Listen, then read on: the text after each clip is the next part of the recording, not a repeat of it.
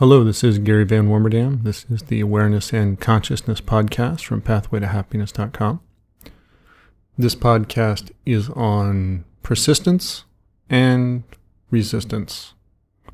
In this session, I take time to interview one of my clients, Jamie, who's I know from personal coaching over a few months and from a trip in Mexico that she was on last year. And she, I thought, was a prime example of persistence in this work. That sometimes making changes in our belief systems doesn't happen in a pop. And so I wanted to share her experience here to help some people manage expectations, because if we think that it's going to be a pop 1 hour session, sometimes we're set up for disappointment. We're set up for feeling like a failure. When my experience is sometimes it takes a certain number of hours. And it takes time to integrate the change. And that's where persistence comes in. Particularly in Jamie's case, she's got a lot of structures of very strong beliefs she's built up over a long period of time that she's working to dismantle. At the same time, you'll notice in the interview that while some things take a while and she chips away at them, other things fell apart with ease, with grace, without any effort at all. And some things that she thought she would never even bother to address, they were just too big, faded away, became non-issues. So there's an unpredictability to the way things will change. But if you don't do anything different, you can be pretty certain that things will stay the same. What is interesting is that she's doing it. Whether it's fast or slow, the point is she's doing it. She's found some tools that are successful for her. The other interesting piece to note from the interview is the amount of resistance that she finds within herself, within her belief system, every step of the way. And what that looks like, what it sounds like, what it feels like at times. So that wasn't something that I was intent on putting in this audio, but it's a theme throughout the interview and her process. So I wanted to share this interview conversation I had with Jamie so that you had a different example of what a different person's process is like and how different people go about it. And there may be pieces you identify with, and there may be pieces you don't identify with, and that's fine. But perhaps somewhere in here is a nugget that's useful that you can take away to help with your own process of change and being happier in your life. Yeah. Okay, Jamie. So I think I should just start by talking to how I got to be so miserable and then go from there. Yes, the beginning. So I think I had a somewhat typical upbringing in the sense that I was born to sort of a lower middle class family, all Irish. We were all Irish. My dad was alcoholic. My mom was probably fairly addicted to pills. It was the 60s. That was what people did. There wasn't therapy. There wasn't all those options that people had then. Did you describe that as typical? Is that what word you used a little bit ago? It's typical for where I was from. Okay. You know, suburb of Chicago. All my parents' friends, very similar. The men all drank a lot. The women cleaned it up. Everybody was miserable. Mm-hmm. That was how I perceived it. And it was interesting because my mom had my sister, and then she had a lot of trouble having more children, so she had me 13 years later. She was 45. That was pretty unusual in that time to have a child that late. And I think she was pretty happy to have me, but for whatever reason, there was a movie that was really popular at that time. It was called The Bad Seed.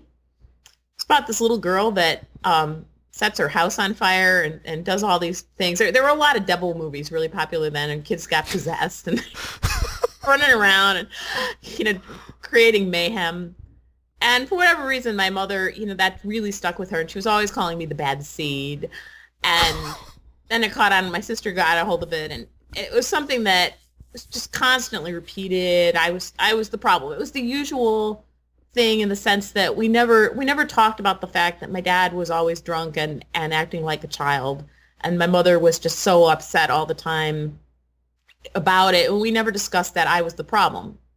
And it was just you were just told you were the problem. I was told I was the problem, and I mean, later you read all your pop culture things, you realize that's what people do, so they don't have to talk about their own issues. Is they can make something else the problem, but when you're a kid, you don't know that. You because of some of our previous phone calls way back, I remember you telling a story going on vacation. It was the big dream vacation for your mom, and whatever happened, it was like the littlest of things. She looked over to you in the back seat and said, "You ruined everything," or something to that effect. Yes, every vacation, every holiday, I heard that. Okay, that was kind of the storyline. Okay, keep going. Thanks. But somewhere in this point, at that time, I don't know if they still do this. They were testing kids for their IQs. So mine was 157. Mm-hmm. And there's nothing in my parents' background that could prepare them for this, because this was not something I think expected, and it was they were told I should be put into a gifted school, different programs. And I was also a very talented musician, so I had these things they were trying to reconcile. So I was either told that I was the bad seed ruining everything, or I was told that I was extraordinarily talented and I should be doing huge things, to bring glory to the family. So I was told one or the other all the time, and there wasn't really ever a time when we were just hanging out as a family having a good time. There were just all kinds of expectations all the time. So I had these two things that were warring inside of me all the time growing up, which was I was either awful and ruining everything, or I was going to have this amazing future. And that's kind of how my life played out. It was me trying to reconcile these tensions within me. So actually, when did you become aware of these tensions within you? These two different personalities or images of yourself? After I worked with you. Okay. I guess this is archetype themes at war that gone unnoticed, like the stuff going on in the house when you were a child. Right. I mean, prior to that, I was always mystified by why was it that whenever I would do something, have an achievement, I would then go out and ruin it. What was that? Why would I do that? I didn't know. Mm-hmm. And, it's just so puzzling, and therapy didn't solve that question. There wasn't anything that I learned in therapy that was any different than what I already knew. Mm-hmm. So I did become a professional musician and gave about 90 to 120 concerts a year. I was on the stage. I was a concert artist. Achieved a great deal, but was utterly miserable. And actually thought this weekend, we're recording this right after Whitney Houston passed. And I know that people have a hard time when celebrities destroy themselves because they have everything, but I completely understand. And I know that being on the stage doesn't alleviate everything that you're feeling when you're not on the stage. And it seemed like the more I achieved, the more it reinforced all the negative things, or they seemed to feed on each other. The more you felt the other side rear up and the emotion of that, yeah. Yeah. So at a certain point, I'd had a couple years of therapy, and that wasn't helping, and I tried all different things, and fortunately, I don't have an addictive personality, so I don't drink, or I've never done drugs, so it wasn't like I was going to turn to that. But I did something very extreme. I left my career, and I decided that I wanted to go to a top business school. And I just made up my mind I was going to do that. And 4 months later, I was accepted into a top 10 business school program. And I hadn't taken a math class since high school, which, was amazing. But it was in a way an act of self-destruction because I'm not temperamentally suited to business. I ended up getting a very enviable job. A lot of people would really want that job, and I hated it. Out of that MBA program. Out of the MBA program. Mm-hmm. Yeah. And finally had to leave the corporate world because it was also making me so miserable. But it was around the time that I was working a job at a very large corporation, and I was so miserable, and I Googled happiness and found your site and did the program both. This is when I began to ruin everything. Oh, yeah, well, yeah. I could blame you now. Because I was doing the course, and I've been doing the course about 8 months, and decided to do some coaching with you. Mm-hmm. And then also I have gone to Mexico on the spiritual intensive with you. Mm-hmm. So I've done that as well. Last October, yeah. Last October, I did that. And really found when I was working with you that it was awful because I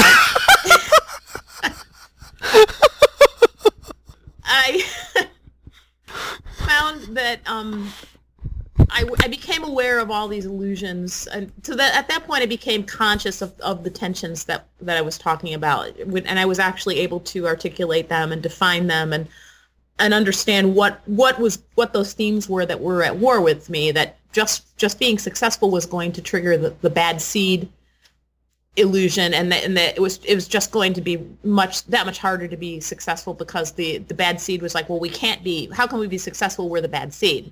Mm-hmm. So it kind of kept me in this very stagnant place in my life. And so you're sort of not compromising about that. I mean, you weren't really willing to let me off the hook as far as continuing to believe things that weren't true. So that was really painful and a part of my waking up. And you tolerated my resentment very well, I will say. So. Okay, because we have to tell that story, because it's going to fit here. Sure. Your resentment, because we had a phone call and it started one day. It's like a part of my mind. You were saying doesn't want to talk to you, Gary. It really actually hates you. And I said, oh, well, let's have a talk with that part of the mind. Will you share that story, that bit of resistance you discovered? Sure.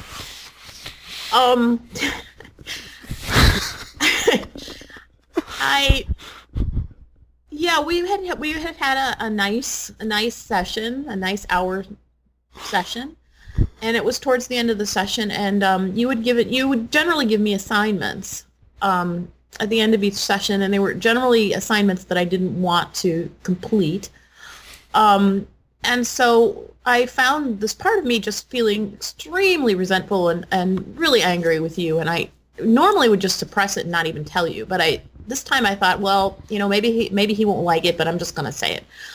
So I told you there was this part, and the part felt like a petulant child, and it was very real and vivid, and what I realized was this part of me had formulated a plan. There was actually a plan for my life, and the plan was hatched in music school, and something had not gone the way I wanted it to. And I said to myself, I'm going to be angry and resentful forever. And I had no memory of that, having told myself that, but it was an agreement I'd made with myself, which was still in force. And you were sort of bringing it out, and that part of me was really mad about it. And realizing that was a real shock to me, and I was horrified because here I'd been operating by this agreement for 25 years and having no idea. You'd made this agreement. You're 19 years old. Mm-hmm. I was 19. And then forgotten it. And then forgotten it. You said, because I asked, you'd said something. Well, Gary, you're messing with this plan, and I said, well, what is the plan? And you said to be angry and disappointed and resentful forever. Mm-hmm. And there was a long pause, and you said, that explains a lot. You're laughing now. Yeah, I wasn't laughing then. And I continue to ruin the plan, I guess. Yeah, you're good at that. The plan to be angry and disappointed forever. Good work if I can get it. I can tell you. Good work if I can get it. Yeah, I mean it's great. It's a great moment. It's an awful moment because at that point you realize, you kind of look at the wreckage of your life that agreement made, and you realize you're going to have to pick it up, and you're going to have to rebuild some things. It was not a whole lot of fun. It's a realization, anybody really seriously doing this work, of personal responsibility, of wow, this is this unconscious way I've been define things and building my life from it, and it had consequences that I was completely unaware of, and yet responsible for. So it comes to that awakening moment where you say, yeah, I'm responsible for the results, even though I didn't know what I was doing. Yeah. And that's a big turning point, because while the responsibility doesn't feel good, there's a lot of emotion and there's remorse. If you're fortunate, you can stay into a state of acceptance about it and not go into self-judgment about it. With some practice, you can keep that mindset. But with that responsibility, A, there's a big expansion in consciousness, and B, there's an expansion in a sense of one's power that says, wow, if I created this unconsciously, look at my power, I have a chance to create something else. Mm-hmm. And that's a big takeaway from that kind of awakening. Yeah, it took maybe 6 more months to get to the place where I was like feeling powerful in a positive sense. Mm-hmm. But, I have gotten there. Mm-hmm.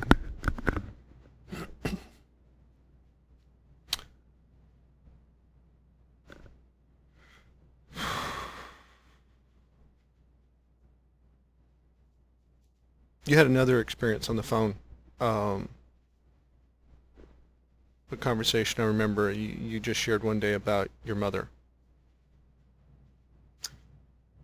Oh, About this process and things changing. it was very early on that you and I were working together, and I had told you, I had a few caveats right up front, and one of them was, well, I'm never going to forgive my mother for anything that happened in the past. And she's passed away now. Both my parents have passed away, so I don't have them physically to deal with, but they're still there. And I said to you, I'm not going to forgive her for anything. So let's just get that out of the way, and don't trot out your, you have to forgive your mother thing, because that's not going to happen. Let's just take that off the table. Which fit with the let's be angry forever agenda. So. Which we didn't know about which I didn't know about at the time, but yeah. And so we worked on other things, but I was on the phone with you and I realized about a month into it that I'd just sort of forgiven my mother. That was fine. And it was a non-issue. It wasn't something that we had to work through or talk about. It wasn't this huge trauma. It was just gone. And I can't explain how that happened. To this day, I can't say. I mean, I just consider that grace and a blessing, and it's great. There are beliefs that I have from her that I still have to work through, but as far as the forgiveness, that's not an issue at all. I wouldn't say that I didn't wish things had been different. I do, but I do have a strong sense of what she really couldn't have done anything differently, because like myself, she was operating under agreements that she didn't even know about. Mm-hmm. And she had moments. I mean, she did. You learn to see the moments that she tried very hard to do the right thing. Mm-hmm. But it's not even conceptual. I can't even conceptualize it. It's just grace. Okay. How would you characterize this work? Because you have assignments, you have these realizations, things change.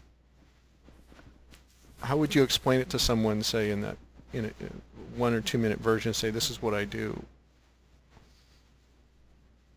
I practice awareness and presence, but in a very specific way, looking for the beliefs that are causing me great unhappiness, and when finding the beliefs, and if I can, I as much as I can, try to establish new beliefs or new habits to replace the old ones. But it's mostly the idea of seeking out these beliefs and seeing them for what they are, that they're not true.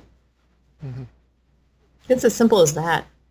But there's definitely a skill set to doing it, and it's not something that I do intuitively. It's something I had to learn to do through our work together.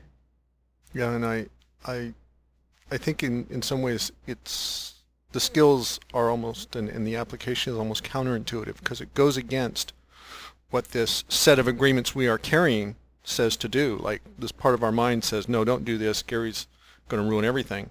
He's going to ruin this plan. So there's a kind of a resistance our mind has. We're doing in a way that by dismantling this belief system, the opposite of what our mind would want. And so there's a real counterintuitive quality. It's not something we're going to figure out on our own.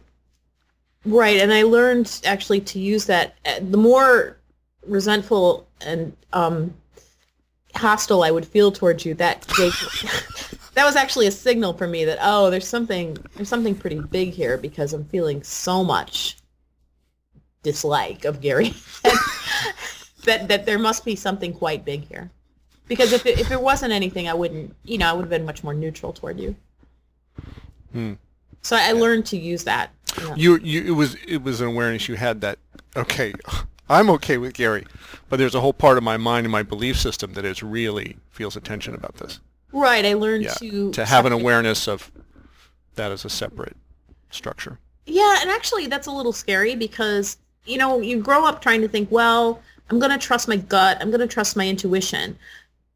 But that's not, your gut's off. It's not, it's off, right? It's not calibrated right because of all the beliefs. Like my gut, I might think my gut's telling me, wait a minute, this guy Gary's really, really making me uncomfortable. But that wasn't a true course. You know what I mean? It was.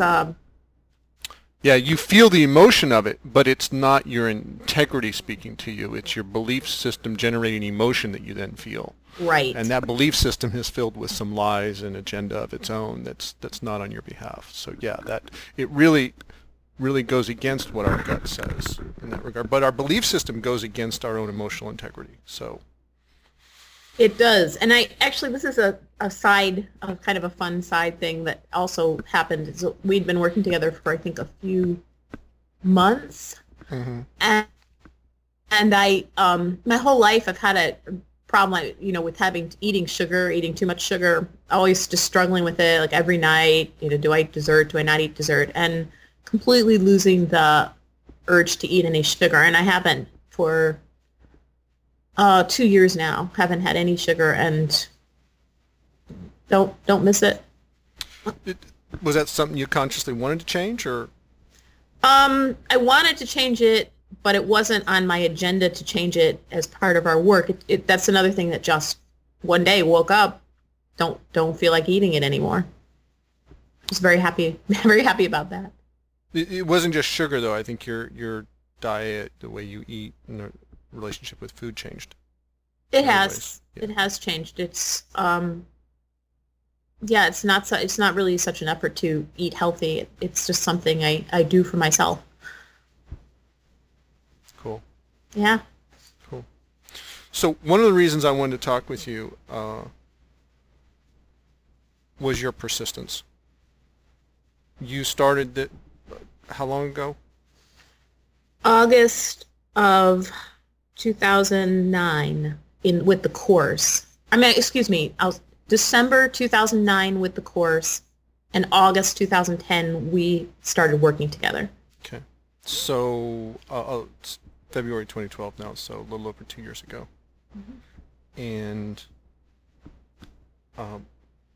you are not one of those people that I would make, I think you would agree, you would not be the poster child of, oh, take this course and life changes magically, and it's the 90-day wonder story. No. You banged it out.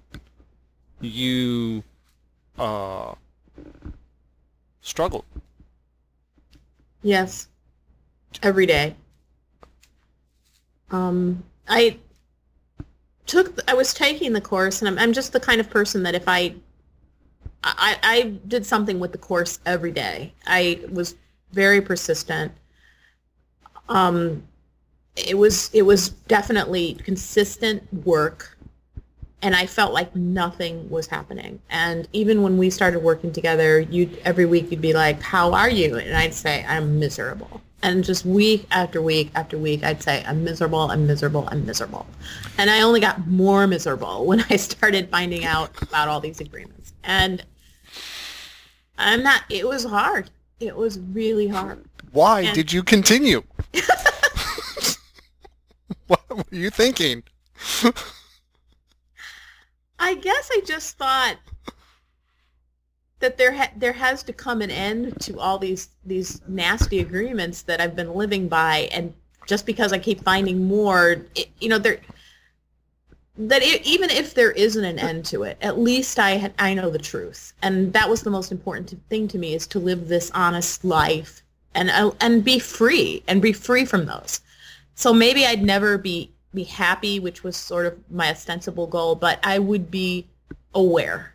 And somehow that had great meaning and power for me, and it was worth it, even though I was miserable. Did you notice moments of change or moments of like feeling good, or did that come much later? Yeah, I had no moments of feeling good. For like the first year. Yeah, it was definitely, it would come in chunks. And now the chunks come faster. What would come in chunks?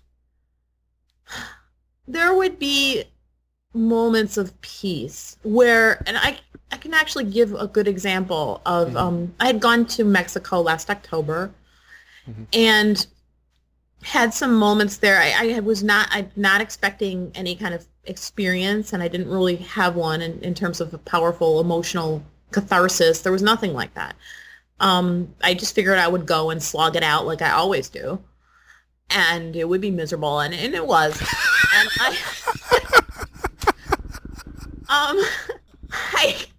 I go home. This is so not the commercial for my work, but keep going.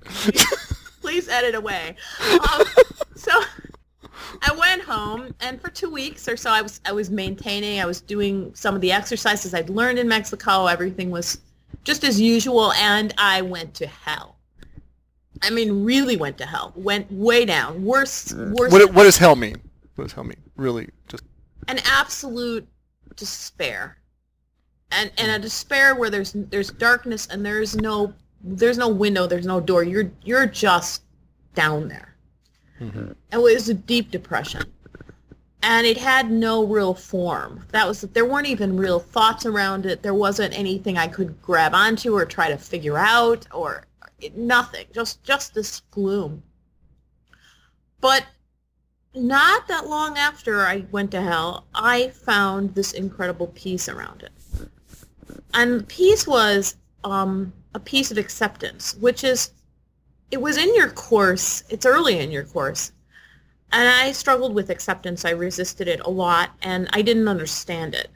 So I have a very typical Western view about acceptance, and I remember telling you that I didn't understand that part of that module, and so it's something I learned. You have to experience it, because your mind you're not going to be able to conceptualize acceptance.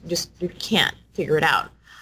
So I'm in hell, not out of hell at all, but there's this peace around it, and I'm like, oh, it was like finding myself on a map for the first time in my life. The map is the United States, and I'm in the middle of the country. It was like my whole life, I didn't know where I was. I was wandering around. Suddenly, I can locate myself. I'm in hell. Oh. And I could totally accept that. I couldn't explain it to you. I was completely peaceful in that. That was a chunk. There was still all these kind of agreements that you had from your life that you hadn't addressed yet that were causing you misery. A lot of those hadn't changed yet, but you were at peace with that. Yes. Instead of fighting them this time. Right. Still had no idea how I'm going to get out of hell, but somehow completely peaceful. And you had asked some people in Mexico, there was this question, are you going to make it? And I had so much, unconscious resistance around that question. And I of course, I never want to admit these things to myself. So instead of just dealing with that, grappling with that, I was really sarcastic with you on the trip. I was like, hey, Gary, are you going to make it? Yeah, I was just totally hateful about it. Just what I do when I'm afraid. I get really hostile and, kind of torturing you. We're trying. And you would just laugh like you're laughing now.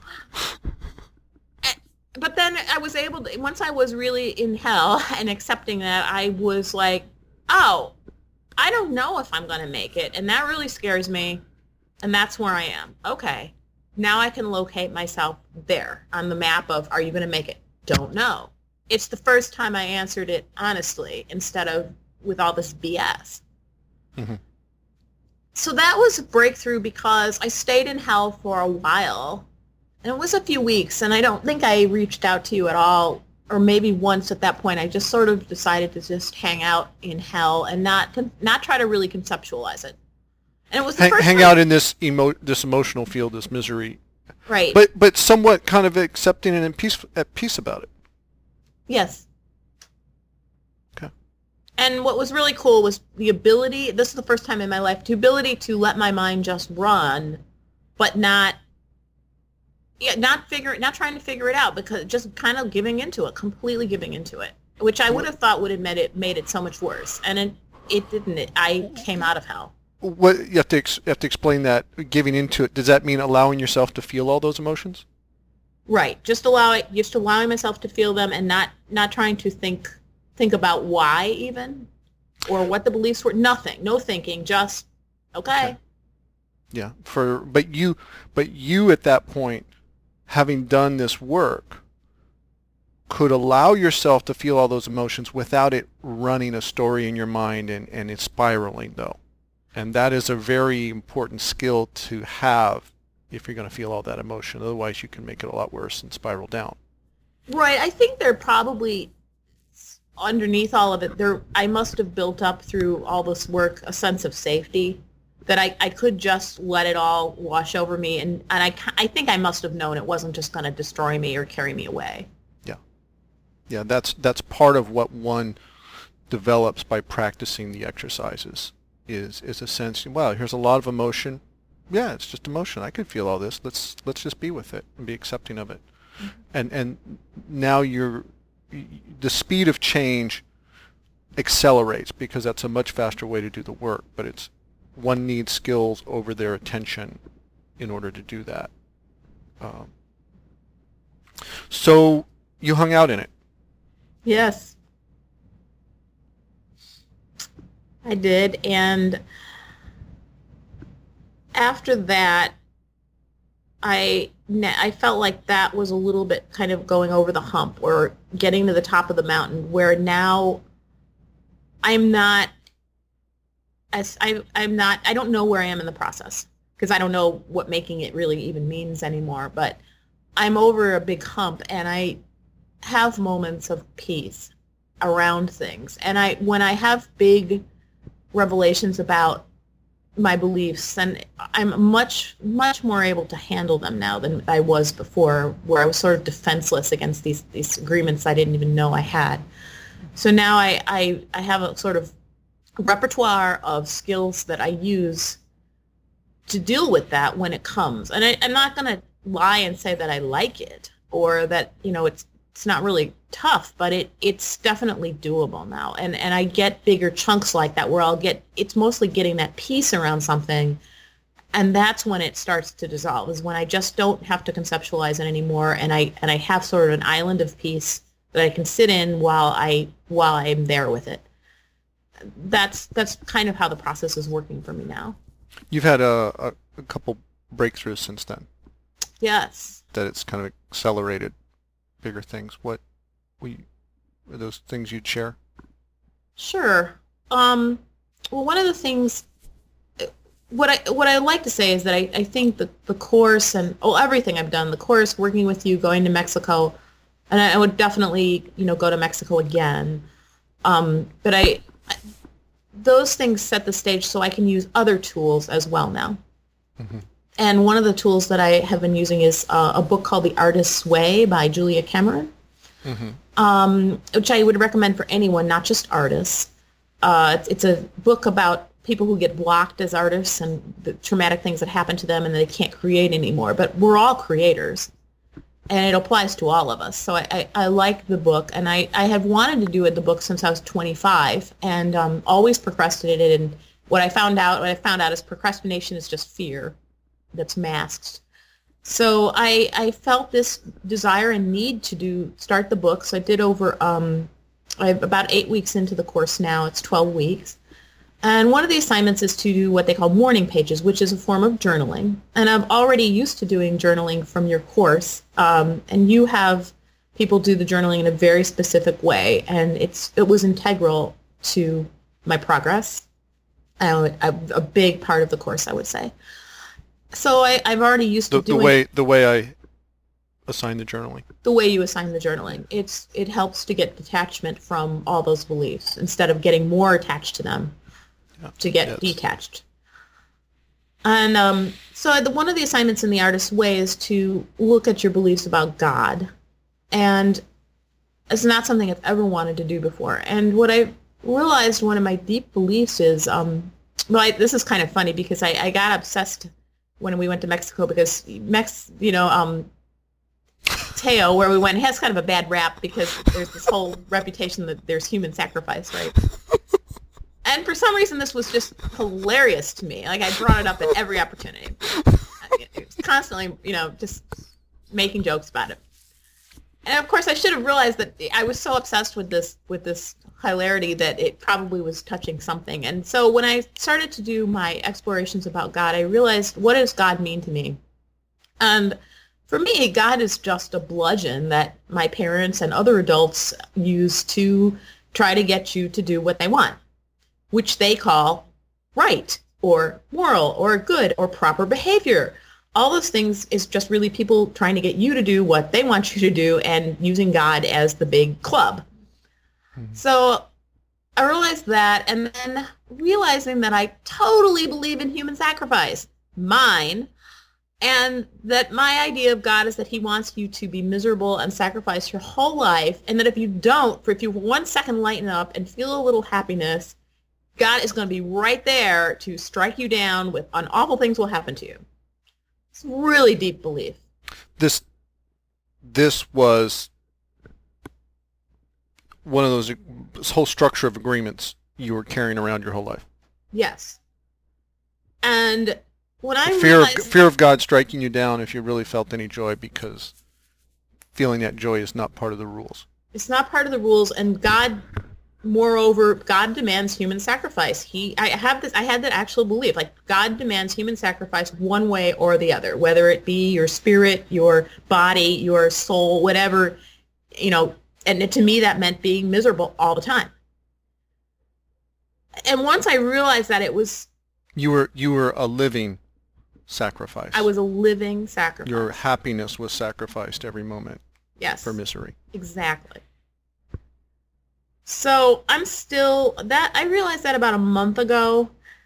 So I'm still working that out a little bit because I'm aware of it. That's one of these where I'm aware of it now, but it hasn't just fallen apart because I see it, but a lot of other little beliefs fell apart because I saw it. Little neuroses that I used to have, little things I would do to make myself uncomfortable or miserable, I have let go of.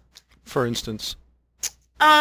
For instance, one of the assignments from the Artist Way is to have an artist date. So you take yourself out by yourself every week and do something enjoyable. Could never do that before. I was like, I have to be working all the time. I gave you some kind of assignment like that. You resisted to all hell. Totally ignored you. Another reason to hate me. Yes, it was. I wasn't going to say that. But yes. So now I do that, and I'm still unwilling, but when I go out, I do enjoy them. And it's going to be that process of doing those things I don't want to do, but I understand why I don't want to do them now. So I do them, and now starting to make peace with my view of God, and I guess completely reconstruct what I think about a creator or a spirit, or believing in it, definitely, but it's going to be completely different. And yeah, that was huge, and that was one of those where once I realized that I already have kind of a tool set around it, so I kind of knew that I could move forward with it. I didn't have to go to hell again. I didn't have to just completely lay down for it. It was okay. More of an aha experience where you're like, okay, here it is. Now I know what to do with it. Right. Yeah. So things can progress faster now because I kind of went through that. Okay, everything's just going to overwhelm me, and now I'm a little bit more powerful. Mm-hmm. Yeah, there's no fear of being overwhelmed in this process at this point. Right. I think I have the territory, definitely. Yeah.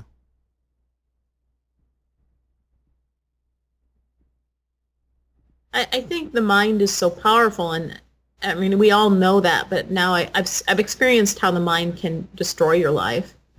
And I'm just starting now to do visualization. I do affirmations, trying to engage the power of my mind to build the life I want. But this time it's conscious. It's not, and I'm sure there's still beliefs kind of rolling around there, but I work on it every day. So now I'm also working on the proactive, more positive aspect as well. I would say there's no doubt a lot easier, just even possible, given that you don't have these huge structures of beliefs that says, no, that'll get me to be punished by God and what have you, that would resist, using your mind in an enjoyable, happy way or creative way. This is the first that I've heard you mention any kind of religious or God history in your background. We never touched on that topic. Because yeah, go ahead. I was terrified of it. I was terrified to talk about it because of that human sacrifice thing that was lurking around. Like, even if I even bring that up, God's gonna beat me down, right? Not the human sacrifice mythology in Mexico, but the actual one you were going on in your mind. Yeah. Totally. Mexico was unconditional love, which also terrifies me, as you know. So Mexico was not what I expected. To be honest, I would have been a lot more comfortable to go down to Mexico and human sacrifice, and that would have been fine. I would have been right at home. That fit your belief system and paradigm, and you say, oh yeah, this makes sense because this is what I have going in my mind. Yeah, I mean, I can tell about my dream in Mexico, and I have a little pyramid sitting on my desk here to remind me of it every day. But I was in Mexico, and I was quite sarcastic and hostile, which is where I live sometimes, and I'm very comfortable. It's kind of a defensive mechanism. Maybe. It's my defense mechanism I don't want to feel the fear, and I don't want to deal with it. So it's the easy. happiness. Or the happiness, exactly. So I go down, and we're standing in the morning. We would stand in a circle and talk about experiences or what we wanted to share. So I just thought, well, I'll just share. So I was like, wow, I'm really surprised. There's people here, they're pretty smart and they're nice. So after that, everyone I don't know what they thought. But I think they appreciate the honesty. Why you're so honest there with near strangers at the time, but that honesty to what I really believe has taken so long, I'm not sure. It's now translating over, but we're getting there. Exactly. So I was really surprised because I was trying to be as hostile as possible. and which everyone just thought was hilariously funny. It wasn't, and I was really resisting a lot of the processes that we did down in Mexico, and I remember, and you would say every morning, did anyone have any dreams or anything that came to them? And one night I had a dream, and I saw the big Pyramid of the Sun, which is huge, so much bigger than you expect it to be, and it's beautiful. It's absolutely gorgeous, and it's very well preserved. But we didn't in Mexico. You always were like, well, we're not going to talk about the history of the place. We're not here as tourists. So I had this dream that to explain that, it's about your individual process, your individual mythology. Like what you've unraveled, these beliefs you've carried around, this has been your mythology, to be the one who ruins everything and to be the great talent. This is your individual mythology, and this is what is worth spending time on changing. It's not about studying somebody else's culture and their mythology. It's like this trap of this hell we live in made by all these agreements. This is what I spend time addressing, and then going from there to like, okay, now having recovered all this power, what do you want to go create in your life now? So that's what I spend time on. Yeah, and it's profound, actually. But my big joke there was I'm going to get it done in one. I actually think I did, Gary. I mean, huh? You got to say. But you're doing all right. I guess, right? You're doing all right. There was a little darkness and you came back, but that's just part of the process. It's just like you didn't get to it while you were there. You waited until you got home. Pretty much. And if I go back, it's going to be super cool because it's another level, which is awesome. But I had this dream, and I dreamed that the Pyramid of the Sun became sort of personified, and it reminded me of Saturday Night Live many years ago with John Belushi and Gilda Radner. They had the killer Christmas trees, and you would open the door, or you'd be in your house wrapping presents, and the Christmas tree would sort of creep up on you, and it'd go dun dun, dun dun. And it would get closer and closer until it finally jumped on John Belushi and attacked him and dragged him off. And so I had this dream that the pyramid was doing the same thing to me. It was following me. It was every time I would try to move away, it would get closer, and I would move away, and it would get a little closer, and it was kind of creeping up on me. And it was unconditional love that was trying to get closer and closer to me, and I wasn't letting it. I was like, get away from me. And I felt like that. After I had that dream, I felt like that the whole week. Like everywhere we went in Teo, there was this big pyramid, and I felt like it was waiting, and it was just waiting to love me, and I was hating it or trying to, and that defined the week for me. So I don't even know why I started telling this, except that it was a big thing for me because I had never felt real unconditional love from a person. Not to say you haven't tried, but you don't, and here it was. I do feel it now, even thinking about it, and it was there, and I have no doubt. I have no doubt that experience in its own way was real. It was a real experience. When you say what was a real experience, there is something there. There was something there in Teo. There was some kind of love, and for me, that I think helped me with my breakthrough later about God, because there was I don't think of God in the traditional organized religion way. It's a spirit. That spirit, I think, is what I felt from the pyramid. Mm-hmm. And it was obviously it was very healing for me. Very. Even though you kept running from it the whole time. I'm still running. You ain't running that fast anymore. But not as fast. It's a little faster. It's catching up. You're really different today than 2 years ago.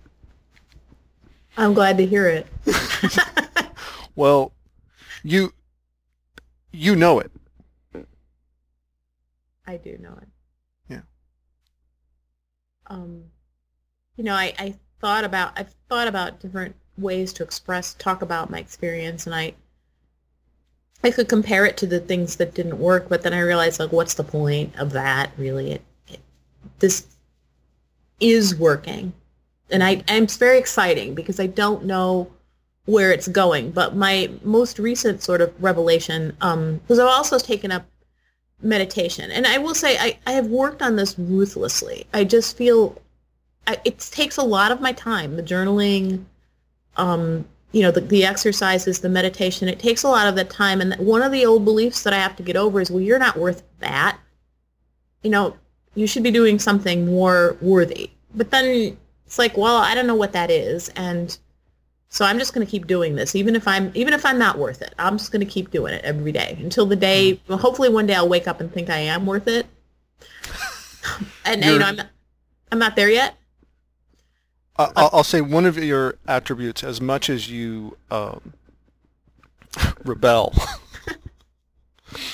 your rebellion here you use it as an attribute. It's an attribute. You rebel against this story that says I'm not worth it, and you say, yeah, I'm going to defy that. I'm going to do this anyways. Yeah. and so this, while there's a little kid that kind of is defiant and screaming no, at least you're screaming no at these other things now. And that's on your own behalf, instead of screaming no to me all the time. That is a great insight. Thank you. Yeah, these ways that we are destructive sometimes, like being a rebel, can be used on our own behalf. That is awesome. It's just, where do we direct it?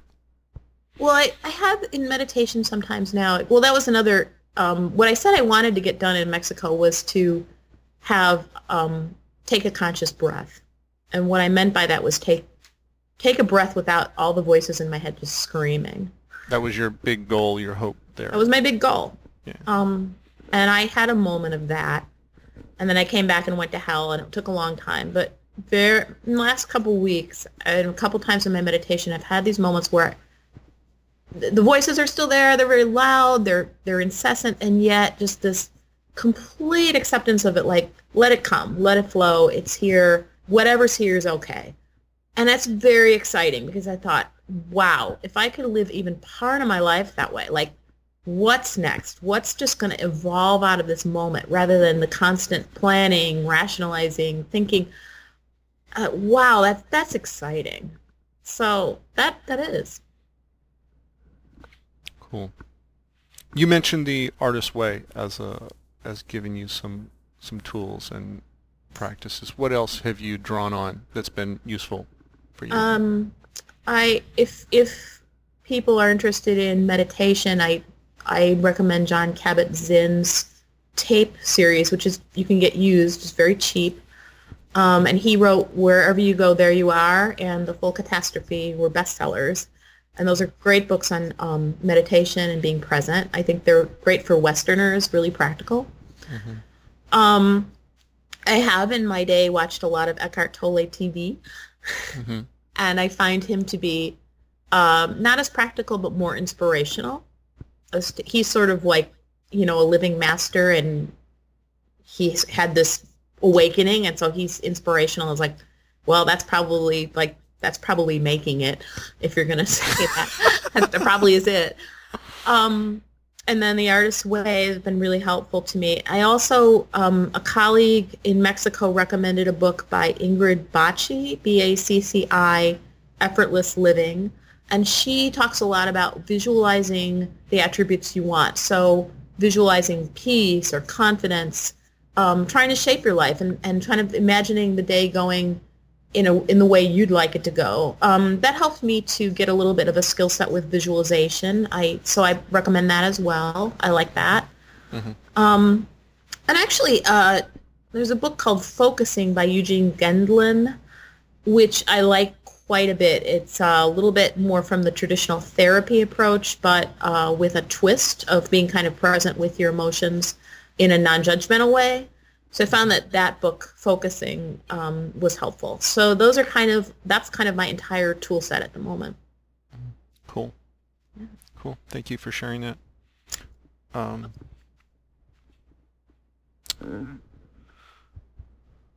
Anything else we need to cover?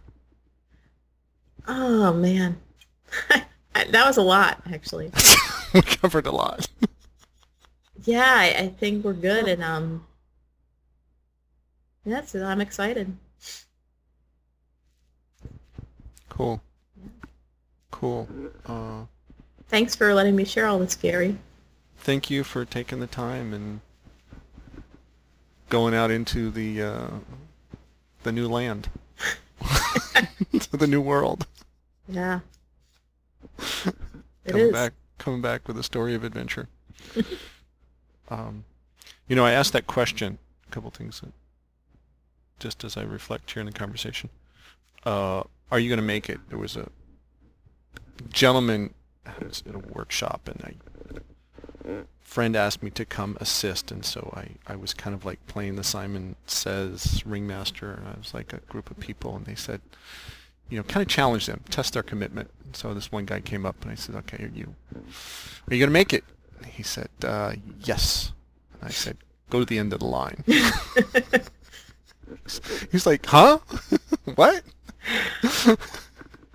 And, the next person would come up, and I'd ask questions, and, if I kind of like measure their commitment and go on, and then those I sent back to you in the line, they'd come back around. So he comes up again, and I'm like, are you going to make it?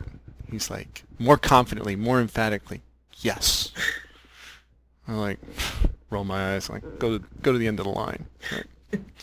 So he had already gone through a couple times, and now he was the only one left at a certain point. And he comes back, and I said, are you going to make it? And he hesitated, and he thought about it. He knew what the wrong answer was. The wrong answer was yes. That's not going to get him forward. And he's like, no. I said, go to the end of the line. He's like, there's nobody in line. I am the line. What are you doing? I was like, go to the end of the line. So he goes back. He comes up again, and he's like, is he going to ask that same question? I hope he doesn't ask the same question. So I asked the same question. I said, you going to make it? There was a long pause, because he knows not to say yes, and he's not going to say no. He's like, doesn't know what to do. And he said, can I ask a question? I said, of course. He said, what do you mean by make it? I said, I don't mean anything. I'm just wondering what you're going to do with it. And then we had a long conversation about what it meant. And I get into this one of the free audios in the course. It's like, you don't know how long you're going to live. You don't know if you're going to be around next week. This is an honest sense of our own mortality. So this idea of like you have to win or accomplish something that our ego sets up, and a fear of not making it that our kind of victim perspective sets up, these different parts of our belief system, of the one that's going to ruin everything and the one that's going to achieve something great. They play this game with us. Are we going to make it or not make it? And that the only way to win is to not play that game. And so you found a way out of that trap. And you say, I don't care. I don't care. I'm not going to let those two sides of these kind of mythological versions of myself control that question and me play a pawn to it. And the way out is like, I don't care, I'm going forward. This is about freedom, and it's about embracing the truth and honesty. It's about unraveling the lies so I can live in that truth and love. And that's a very different paradigm. Well, it's not the Olympics, and I think if you have a podcast about that, about asking the wrong questions, the right questions, and like as soon as you ask a question like that, we automatically go to what we know, which is like, the Olympics, like, oh, I'm going to win the gold medal, and that's very limiting. You don't even realize it, because you're kind of you're defining it in a limited way by saying you're going to make it. I mean, why not just let it be open? And then it's exciting. Yeah, I think the podcast is maybe on Hidden Assumptions. Is that the one? It's on Hidden Assumptions. Assumptions are just sometimes within questions. Yeah, you have that question, and now you're bound. You're boxed in by the boundaries of that question. Mm-hmm. And this is about being free of those boundaries. Okay, Jamie. That's. Thank you very much. Any questions for me? I guess I do have a question, but it wasn't. The question is, I don't know. I mean, does it make sense to you when I say it? When now my mind, this is my mind coming in actually, but it's like, yeah, it was like a really long time and nothing was happening. Like, is that normal? You can tell it's my mind now, but Yeah, it's well, normal. Everybody's process is different. What is there were things happening, okay, but one of the measurements our kind of mind has is about it's looking for some emotional lightning strike of change, like like feeling the angels singing, and so that's kind of how the voices in our head are going to measure progress. But that's not how progress happens in the say in the course for a lot of people. The speeds will vary. yeah. In your case, it took longer because you could break a set of agreements. Like you can break down this. You can forgive your mother. You forgive issues, left and right. You still have this structure of, if I feel joy, God's going to come beat me down. Right. Right? So there's still a paradigm that exists you haven't gotten to yet. So emotionally, you're still within that paradigm, so you don't notice all the progress that's been made. Right. Okay. Yeah. Okay? The progress that has been made in that preparation is, over that time, you developed an incredible will over your attention to stay in that observer point of view, so that when you like you said came back from Mexico and you felt all this emotion of misery, you're like, I'm not going to a victim perspective about this. I'm not going to a judgmental perspective about this. Well, what am I going to do? Well, okay, I'll go to an accepting perspective about this. And therein was this peace. Mm-hmm. Okay? In this midst, as you could look at your belief system in your life and say, well, this stuff is hell. And I'm not of it, is the essential shift. Mm-hmm. So the developing of that sense of self and presence was going on all along. Okay. Yeah. The every little shift in point of view that you would do, say, in a writing assignment, helped build your strength of will, helped build this new perspective. Every agreement that you broke along the way, you may not notice the change at the time, but that was cords that were cut, walls that fell down. You still were looking at another wall behind it, Mm-hmm. but and sometimes in that process that the change seems somewhat slow. You don't notice how it feels different day to day, Mm-hmm. because the change is over time. But when you look at it, this is why I tell people, don't bother measuring change in day to day, week to week, even month to month, because you can have ups and downs within that cycle.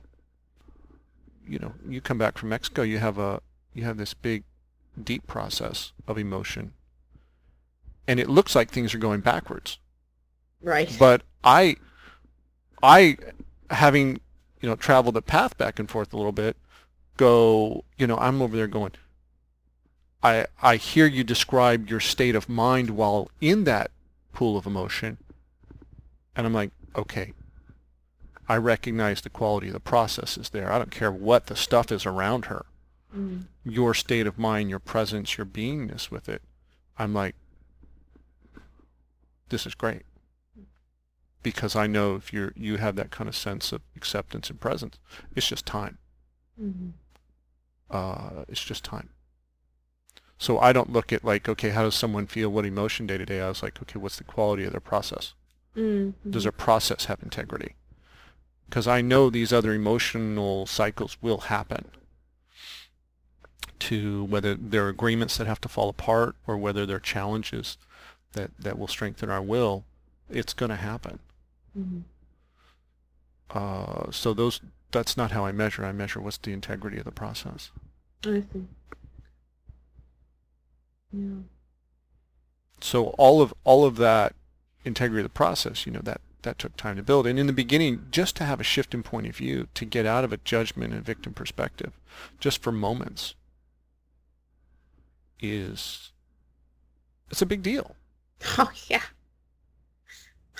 So people don't look at it as a big deal or as a way to measure change. But I look at it, I was like, cool. Do that for 1 second, then do that for 4 seconds, and do it for 10 seconds, and do it repeatedly during the day. Now you're breaking up entire patterns that you used to live in. Right. So I look at that and go, yeah, I'll take it for 1 and 4 seconds at the time for a person in the beginning. Mm-hmm. And then get it a couple times a day, and then get it 10 or 20 times a day. I'm like, okay. That's how I measure progress. Okay. Yeah. Yeah. I've actually begun to, this will shock you, I've actually begun to sort of work on it with my SUV issue. Because I realized that if peace is a value for me, if that's somewhere I want to be, I can't feel peace if I'm swearing at a guy in an SUV. I can't. I can't have both. Mm-hmm. That's reality. Mm-hmm. I can be right where I can be happy. So it's getting better. It's definitely getting better. That story's changing. Mm-hmm. Yeah. Because, do I want to be screaming the whole time I'm in the car? And some days I say yes. Some days I'm like, yeah, I do. Okay, but at least it's a choice, right? At least I made a choice. So most of the time now I'm like, nah, I really don't. Really don't want to be screaming at this guy. Like what? Whereas when we first talked, that wasn't a choice. It was not a choice, which is huge. Yeah. You spent your time justifying and defending your point of view. And so yeah, it's a very different dream now.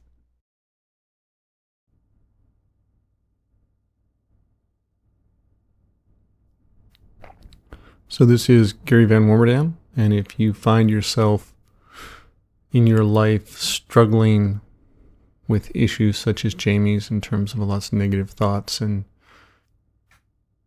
maybe this provides some notion that there's a way out, there's a possibility for change, and if someone else can do it, you can do it. One of the points that our mind might make is, well, she's really smart, she can figure this out. I don't know that's always an advantage. Actually, I've dealt with some very smart people, and they are just as smart and clever about winding themselves up in stories, justifying their opinions, justifying their fears, justifying their victimizations and why they should be angry and why they should not change a belief. All our intelligence can be used in the direction of suffering, or it can be used in the direction of being skeptical of those stories and stepping back from them and finding reasons why they're not true. So it's not a matter of intelligence one way or another that's going to guide you to be happier. It's a matter of how you use that intelligence. Is it used by your ego against you, against your own happiness? Or are you going to put it to work on your own behalf, on your own emotional behalf?